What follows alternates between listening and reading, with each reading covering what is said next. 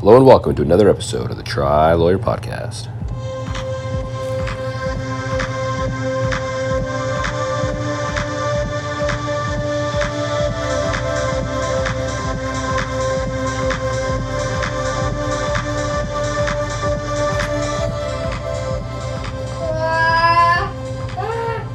Hello, everybody. Welcome to another episode of the Tri Lawyer Podcast. This is your host, Casey Armens, coming to you live from Ironman Coeur d'Alene the night before the big dance. It's Saturday night, and it's June 27th, 2021. Actually, June 26th. Tomorrow is the 27th, and tomorrow's race day. And you're going to hear my son in the background, Fletch Man, and he is having a rough 24 hours as these things go. I remember once there was a Jan Frodeno quote, the famous pro from, well, he's German, but then lives in Spain now. I think he grew up in South Africa. I digress. He said that him and Tim O'Donnell, some of the other pros with kids, talked about having a dad's division, just because doing an Ironman race is a lot different when you've got kids. And that's true. We got in Thursday, and what should have been about a 4.5, maybe 5 hour trip was like an 8.5 hour trip of bickering and just delays and bathroom stops and, sugar crashes and having to go to McDonald's when I would have rather gone and gotten a sandwich or something. But anyway, we got here and then had a great day yesterday, Friday, but my wife and I both noticed my son's was starting to get a little worn down. His cough was getting worse, which is usually a sign of a asthma attack. And sure enough, last night his breathing got really shallow, and he was coughing, and his heart was pounding. And so we were at that stage of having to take him to the ER.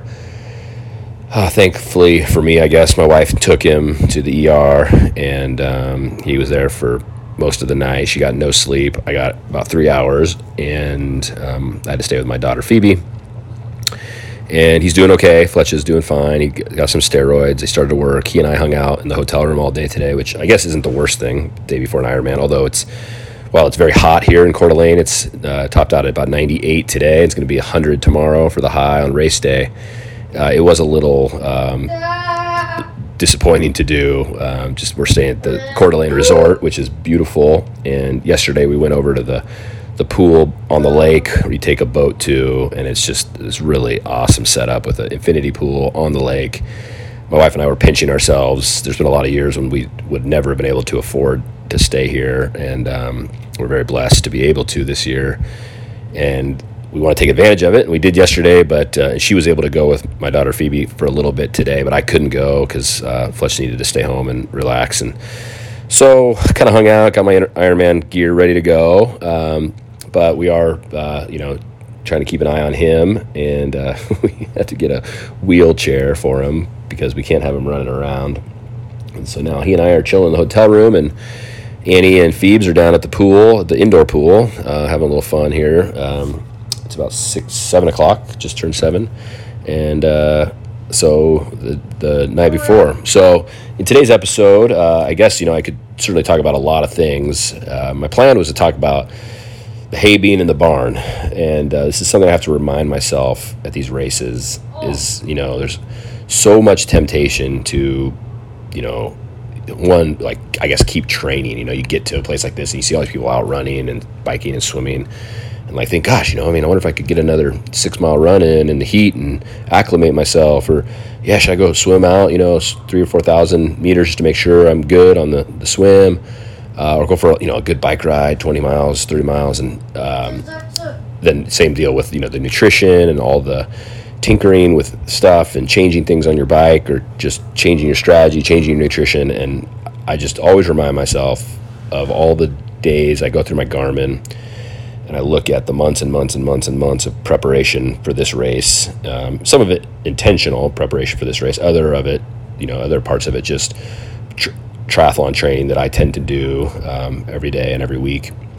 But I went through just for my own peace of mind over the last several months and looked at my swimming. I started in March. I knocked out 21,000 yards April was 24,000, May was 30, in June I've done 30. So I looked at that versus my other Ironman races, and it's right there. It's right on the high end of what I've ever done in the past. So I got no reason to be worried about the swim. I went out yesterday for a 1,000-meter swim. Felt great. Water temp was great. Tested my wetsuit. Water temp was 71. My Roka Maverick X was awesome, and so that was cool. And then I went through my bike stats, and my bike, I really put in more time and more days of training for the bike than I ever have. Basically have ridden almost every other day, certainly every third day for like the last 6 months. And so a ton of time on the bike, most of it on either my Peloton or on my trainer. But I got nothing. I think I did 8 or 10 5-hour rides. Or actually, I think I did 10 3 to 5 hour rides. 10, maybe 8 3 to 5 hour rides. But that's way more than I've ever done in advance of an Ironman. So that's, a lot to bank on in terms of being confident for tomorrow. And then running wise, same deal. I put in more volume, more miles than I ever have in advance of a race. Now I'm doing this 80-20 plan. So anyway, I peaked out at like 120 miles in May. I'm out. For June, I'm about 80 or 85, but the month's not over yet. And then pretty much at 100 miles or so for every month leading up, the last 3 or 4, which is really good for me. And usually I do maybe one of 80 or 90, but usually it's a lot of like 60s and 70 mile months. So I don't run nearly as much as I have traditionally, and I've always finished, pretty strong under 11 hours in 3 out of my 4 Ironman races that I've actually trained for. And so a lot to be confident about, not a lot to worry about tomorrow. It's going to be hot, but I've raced in the heat. I've raced in Kona, so I'm going to wear my Hoka scarf thing that doesn't really make my pictures look all that great, but keeps me cool. I think tomorrow is about survival. So got my game plan.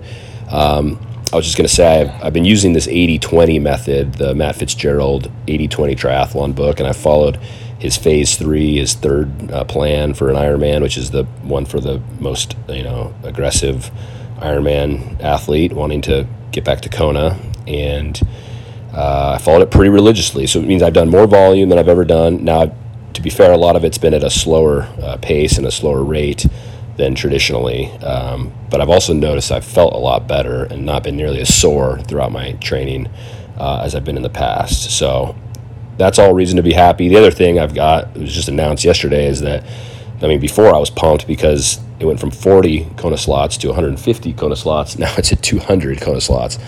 So, I've got every reason to just do my race tomorrow.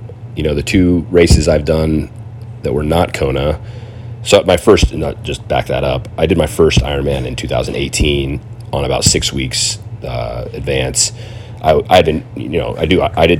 training for triathlon, but not even a half, much less a full. But I threw it together, did a couple 5-hour rides, and did like an 11:48, which is a great first time Ironman. And then the last 3 I've trained for have all been under 11 hours. So I did 10:22 in Arizona in 2018, and then I did 10:48 in 2019 at Whistler, which is my qualifying race, and then I did 10:52 at Kona in 2019. So I really think if I could break 11 hours, I have a very good shot, because I think there'll be 20 Kona slots in my age group. And in those races in Arizona, I was in 17th place, and at Whistler, I was in 11th place. And so if I can just kind of match that, I'm good. And that's without any non-American.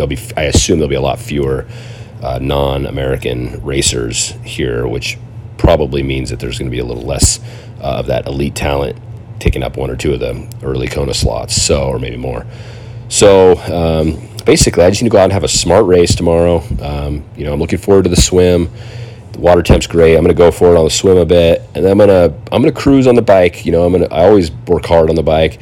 But I'm going to really trust that the number of long rides I've done and the frequent rides I've done is going to make me strong towards the latter half of the ride. And so I'm going to go out and just kind of find my groove and try to pace it well. I want to be interested to see where I come in at the halfway mark, but I have a feeling I should be able to hang about the same, not lose any steam the second half of the bike ride, and then the run. I am really hoping for a PR. I think I should know this. I don't. I think my PR is a 3:52, which I did at Arizona on the marathon, and so which is my marathon PR as well. So I really would love to get down in the 3:40s or even the 3:30s, which I think I can do. Now this heat might mean that I don't, but I've done more run volume, I've done more run training, I've done more run speed work, and I've got these new Nikes, the Alpha Flies. So I think a faster marathon is doable, and the question will just be, if it can all come together. But again, the hay's in the barn, and nothing I can do today to really change that, as long as I don't do something stupid. And so I didn't try to change too much up. So you can hear my son coughing in the background. But the hay's in the barn, and I'm a blessed man with a great family who's so supportive, and they're going to be out there cheering tomorrow as well as they can. Poor Fletch will be probably being pushed around in this wheelchair the hotel gave us, just so he doesn't overdo it. But and it's gonna be hot, and so I've certainly told the fam, you guys do whatever you got to do, hang back if you want.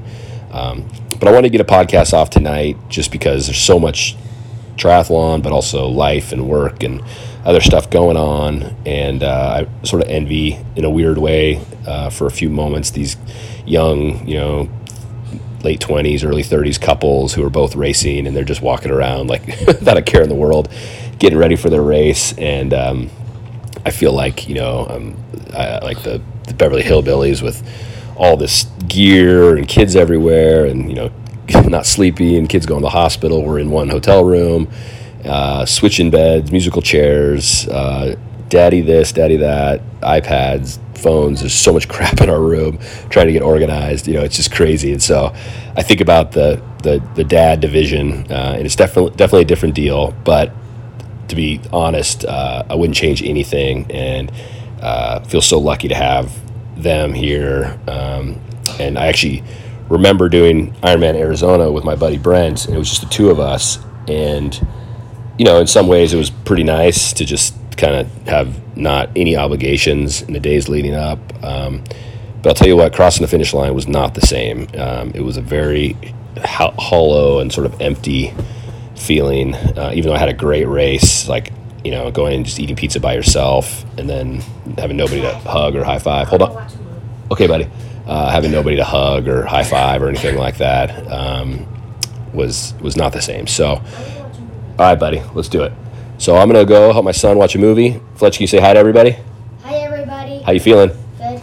You're feeling good? All right, tough guy. All right, so this is the Tri Lawyer Podcast. I'm Casey Arbenz signing off.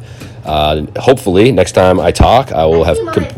Do you? Well, I will have completed Ironman Coeur d'Alene and maybe even punch my ticket back to Kona. So everybody take care, and we'll see you next time. Dad, look, I can walk. I can walk, Dad, look. Dad, look, I can walk. You're doing better, buddy. Hey.